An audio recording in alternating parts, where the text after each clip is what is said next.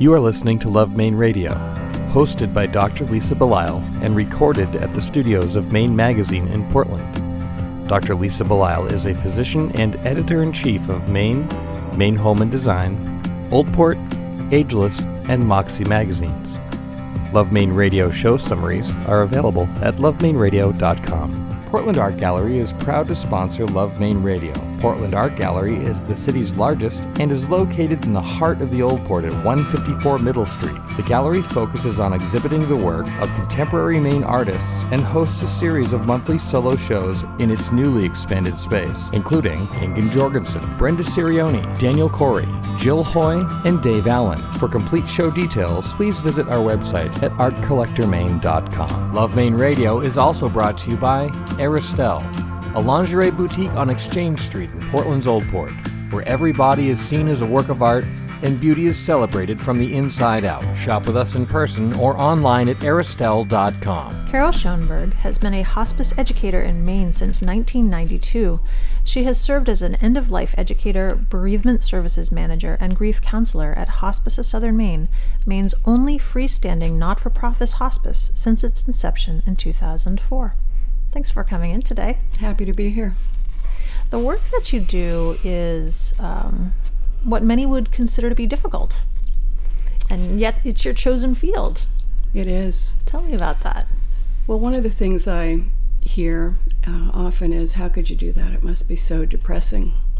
And if I found it depressing, I could never do it, and I couldn't have done it for this long. It's often sad, but there's a big difference, and it's very, for me, extremely meaningful. It's always been good to help me prioritize what I think is important in life, and it gives me joy to do this work, which sounds strange to a lot of people.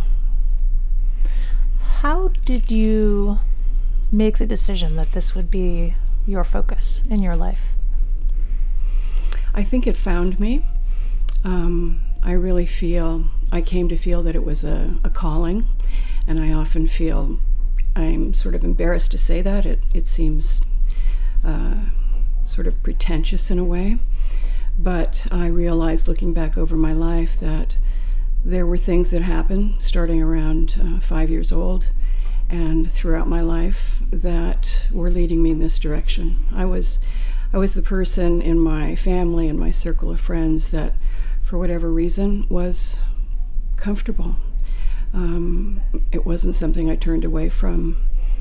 I had a friend in San Francisco when I was in my early 20s who took his life. He jumped off the Golden Gate Bridge, and I remember sitting around at the funeral with my friends, my peers, people my age, and how stunned we all were. And it was, for many of us, our first experience with the death of a friend. And there was something about it that really stayed with me, in the sense of grief and how people didn't want to talk about it.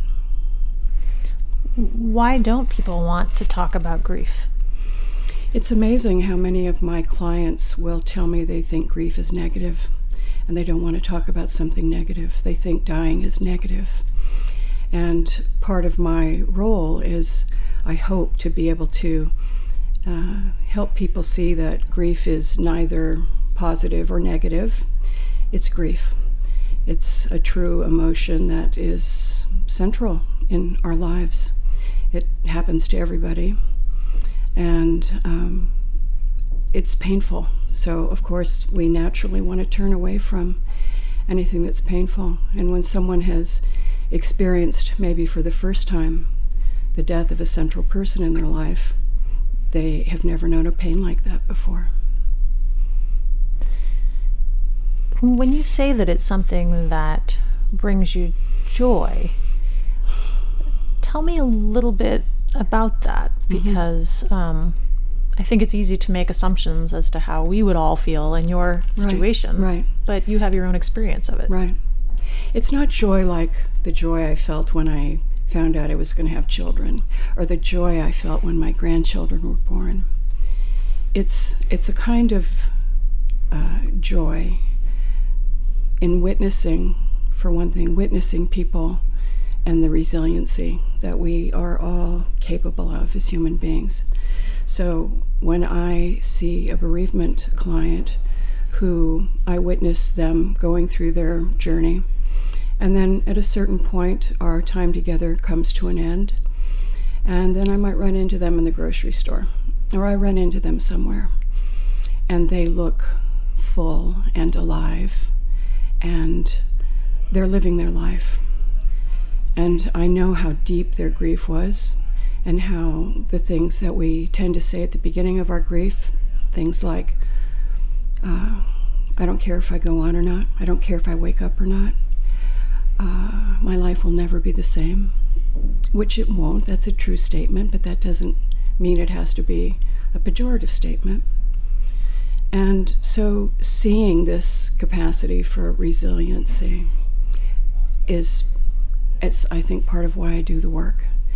And in working with a family where someone's dying and meeting with them maybe before they decide to come on to hospice, I sometimes do informational visits for families.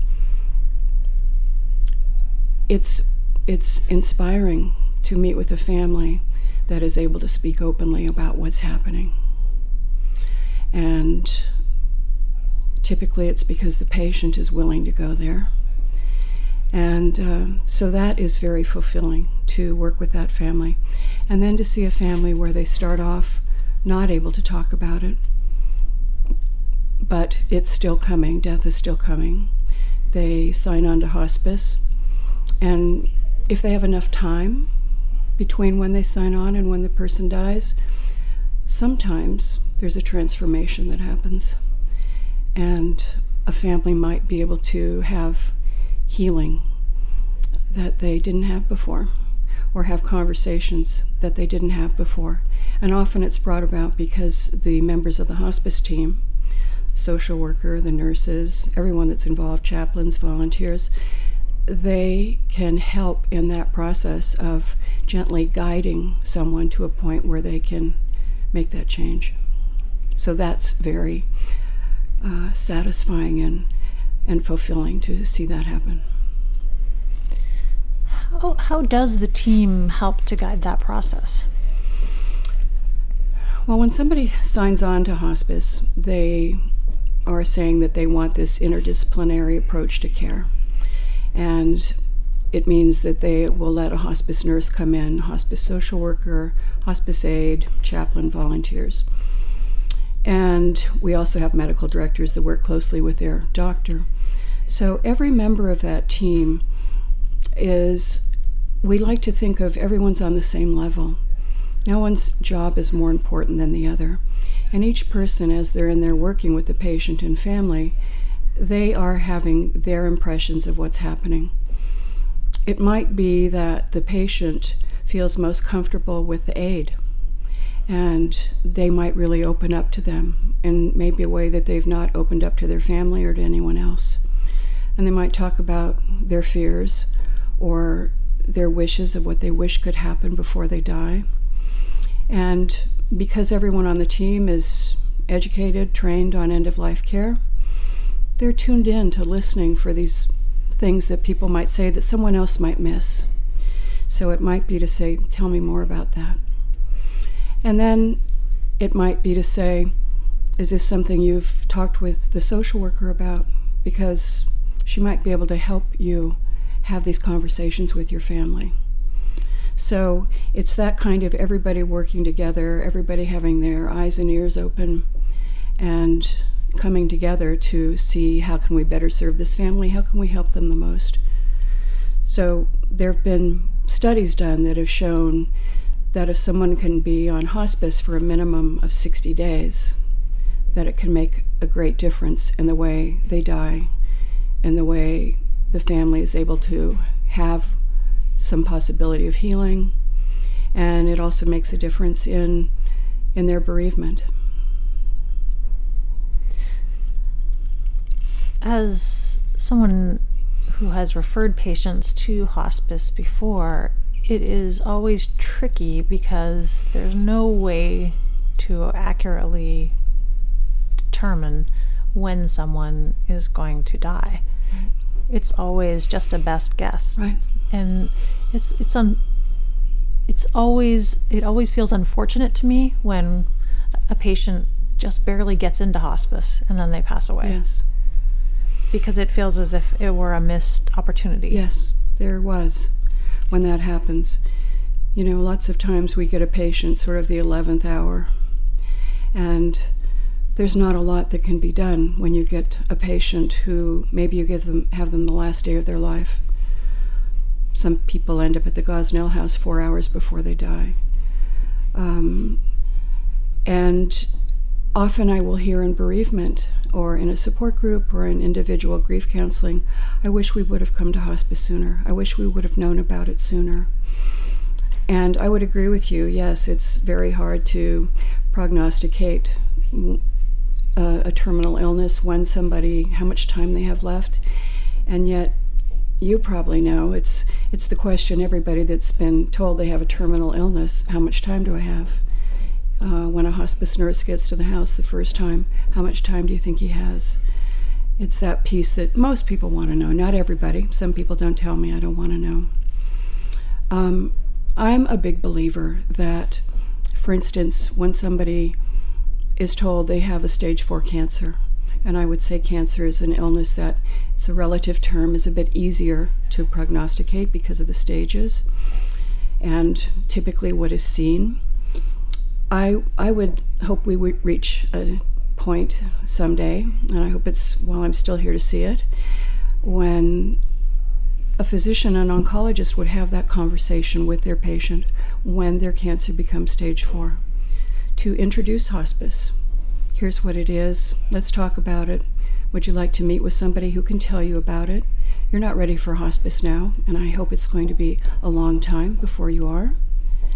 But this would be the words of the oncologist, but I've learned that educating about it sooner makes it easier for when the time comes to access it. You'll already know what it is, you know the difference it can make at the end of life for you and your family. So I'd like to see that become routine. And I would say to all doctors, if your gut is telling you this person has a prognosis of probably 6 months or less, or even if you look at this person and you think, I wouldn't be surprised to hear that they've died in the coming year, that's the time for a hospice referral. And use hospice professionals to help you have language to do that, to be able to have somebody that could come in and talk to that patient, that family, if they're open to it. Once again, you know, that piece of people coming sooner rather than later is really important. Very, very important. The other thing I'm thinking of is there have also been some studies done to show the negative impact of over-prognosticating, of giving false hope. And the studies point to it is of no benefit. And in fact, what I see in my work as a grief counselor is it leaves people really angry. You know, if a doctor says, because it's hard to say, and maybe they say it because they're uncomfortable, they say, well, I don't know, it could be 2 weeks, it could be a year. So what that family and patient holds on to, of course, is the year. And then when death comes 3 weeks later, they are stunned, as people are anyhow when they lose someone they love, but they're angry, they feel lied to. And that is a hurdle for them to overcome in their grieving process before they can even begin to focus on their grief. Because death has, for many people, such a negative connotation, it is something that many people feel uncomfortable talking about at all. Yeah. And even if you are not someone who has a family member in hospice, you may not know what to say to be supportive of a family that's dealing with the possibility of loss. What type of language do you suggest that people use? What are things that can be said that individuals or families might find helpful? So, if I heard you correctly, you're talking about the person who maybe they have a friend or a family member or somebody who they've heard is terminally ill. The thing that we all, that I hope people will do is to say something, to acknowledge in some way. For people who are facing the end of their life, one of the common things they feel is a sense of abandonment, often by the medical community and by the people who love them, who they are hoping will check in or be around. It might be to say, I don't really know what to say or do, but I know that I want to support you and I want to be with you. That's a huge thing. It might be to say, is there something I could do to help you at this time? Depending on where the person is in their dying process, if they're on hospice, it might be to say, is there a project that I could do to help you to complete that might be meaningful for you? Not to be afraid, which is hard to do, to talk about it.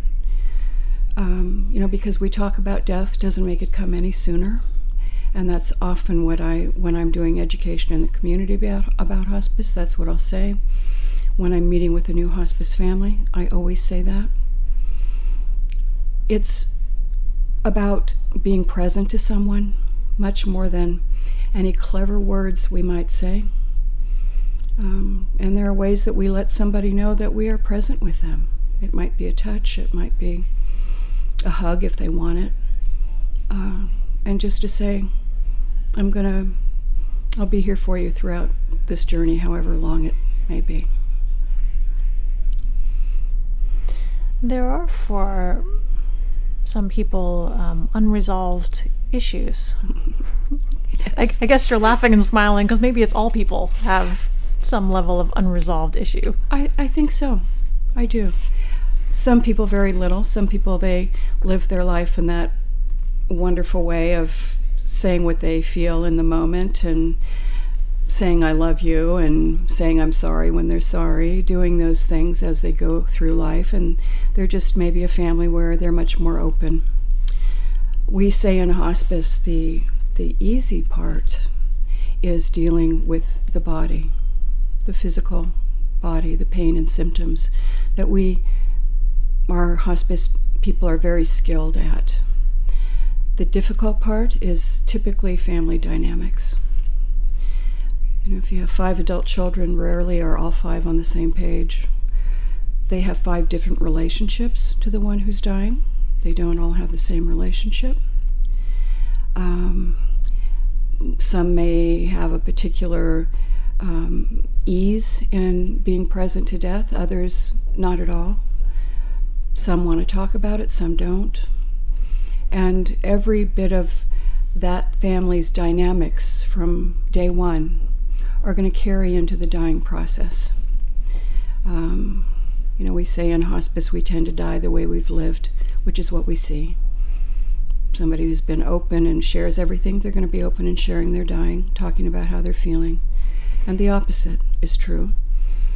And the same is true of grief. We only are who we are. We can only manifest in general unless we have a transformation in that way. So that family dynamics piece is really tough. And that's where hospice can be very helpful as well. Hospice doesn't come in and tell people what to do or what to feel. But once again, that sense of, is there something that could be done to help people be able to heal their relationships before they die? Sometimes it happens, and it's very wonderful. Sometimes it happens 10 minutes before death. Sometimes it takes place over the weeks and months. And sometimes it never happens. We have had patients who might have a loved one who they've been estranged from, maybe an adult child, estranged 20, 30 years. And as the social worker is exploring this piece of their story, they might ask them, would you like me to try to locate your daughter? And typically the person that says, this is what I'm struggling with, will say, yes, They might not, but often they say yes. And sometimes the team is able to track down, locate the person with the help of the internet and everything else we have today. And sometimes the person is, when they were called and said, your mother has given us permission to call. She's a hospice patient. She's very near the end of her life, and she would very much like to see you. Sometimes the person says no. And it's not ours to judge. Whatever the wounds were may be too great for that person to be able to overcome.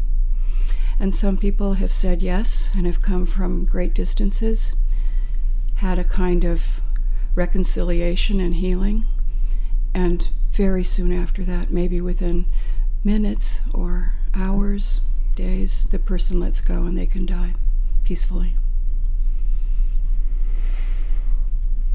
Is there a difference between the way that younger people who are dying in hospice and older people who are dying in hospice experience that process? In some ways, no, in that it's more about our type and nature than it is our age. So I see some people who are in their 70s, 80s, 90s who are able to touch everyone around them, inspire everyone around them as they go through their dying. And I see younger people who are able to do that, and those who may not be able to.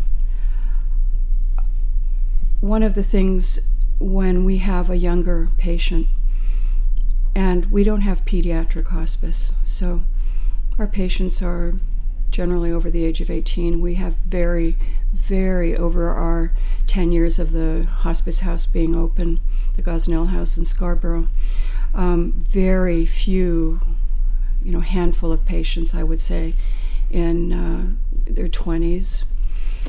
And of course, what we see more often with a young patient is often their parents are living.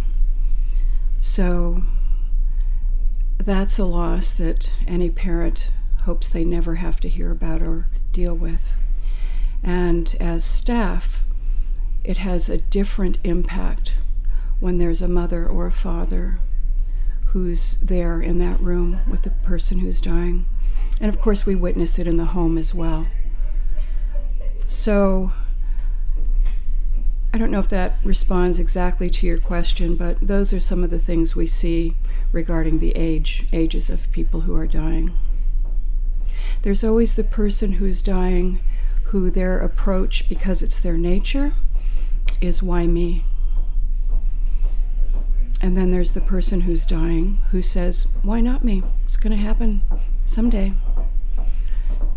So neither one of those approaches is right or wrong, but it is definitely a very powerful, rich experience as a hospice worker with that person who is, why not me? And also who is able to share their dying process. That's how we learn. I've certainly learned most of what I feel I know or understand through the people I've worked with. Have you found that people are very similar in the way that they die, or that they are very different in the way that they die? I think they're quite different. Some of the deaths we see are very peaceful, very quiet. A person might just sort of slowly shut down. And obviously this type of a death is really, relative term, easy, but it is the least painful in a way for a family to witness and watch. We all hope for a peaceful death for ourselves, for the people we love. some people have what I would think of as a more traumatic dying experience based on their illness. They might have more things that, as the body gets near death, whether it's more symptoms that manifest, some symptoms that might be very distressing for a family to witness. Hospice does everything it can to help manage and control those symptoms. The nurse will also help prepare a family if they have a particular type, let's say of cancer, that this could occur so that they might not be as shocked. We see people who are fighting death until their last breath, I would say, and people who have made peace and have, if you will, acquiesced to death. We see people who might have a smile on their face when they die, who look beautiful and peaceful. They might even have a glow. And others that have been a much harder death. What do you think it is that people fear most about dying? Fear of the unknown. That's pretty straightforward. That's if I just had to reduce it to one sentence. There's a difference too between fear and sadness. I think the fear, largely, I always think of Woody Allen, who said, "I'm not afraid to die, I just don't want to be there when it happens." And I think there's so much truth to that. Many people, if I have an opportunity to ask them, what's the scariest part about all of this for you? Typically what people say is fear of dying in pain, fear of dying alone, and fear of being a burden to the people I love. Those are the kind of universal pieces that people talk about with fear. The other thing that a dying person is, once they get that terminal diagnosis, no matter how much time they have left, that I find people wrestle with, is sadness of leaving behind the people they love. It always comes down to that. And people who might say, I can do this, but I can't imagine leaving my children.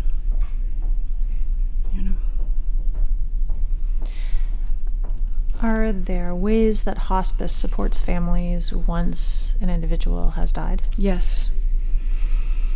Hospice, one of the things that distinguishes hospice care from a regular medical model of care is the family is the unit of care. So we very much are there to provide care and support to the patient and the family. After the patient dies, we provide bereavement support to the family, anyone who wants it in the family, for 1 year following a death. It's part of the Medicare guidelines and regulations. So any hospice program in the country is required to offer bereavement support. What that support looks like varies widely from program to program. We're very proud of our bereavement program and that we offer individual grief counseling during that year. We have between 8 and 10 8-week support groups every year that are run for an hour and a half each week for 8 weeks. They're generic groups, so anyone over the age of 18 who has lost a central person in their life can attend. It's open to the community as well, and our individual grief counseling is open to the community as well, so it's no cost. Sometimes a doctor's office will call me and say, I met with one of my patients today and his wife died some months ago and he was crying and is really struggling. Is that somebody that you could see? And then, yes, we will, and we do. Not everybody wants bereavement support. We also, part of our services are we do a monthly mailing with some bereavement literature that we mail every other month. And with that packet, they also get notices of all the groups that are happening. When I was saying not everyone wants formalized professional support, we know that around 40 to 50% of people will heal well on their own. And typically it's the person who has a strong support system, really important. They might be connected, family, friends, workplace, faith community, and somebody who is the person who tends to approach their grief rather than avoid it. And there are people that a very small percentage of people might end up having what we call a complicated grief, where they might be best served working with someone who specializes just in complicated grief to help them be able to, I think a simple way of thinking of it is somebody who gets extremely stuck in their grief process and isn't able to really begin to move forward in their grief. And in my view, our grief doesn't go anywhere. It just hangs out, whether it's for a few months or 50 years, an unreconciled grief or a grief that one isn't able to actually mourn does not diminish. And it has a really negative impact on our lives. I think of it as kind of a life half lived. I've learned a lot from our conversation today, and I appreciate your coming in and sharing your insights and also all the work that you have been doing for decades, really. I've been speaking with Carol Schoenberg, who has been a hospice educator in Maine since 1992. She has served as an end-of-life educator, bereavement services manager, and grief counselor at Hospice of Southern Maine, Maine's only freestanding, not-for-profit hospice since its inception in 2004. Thanks for coming in today. You're welcome.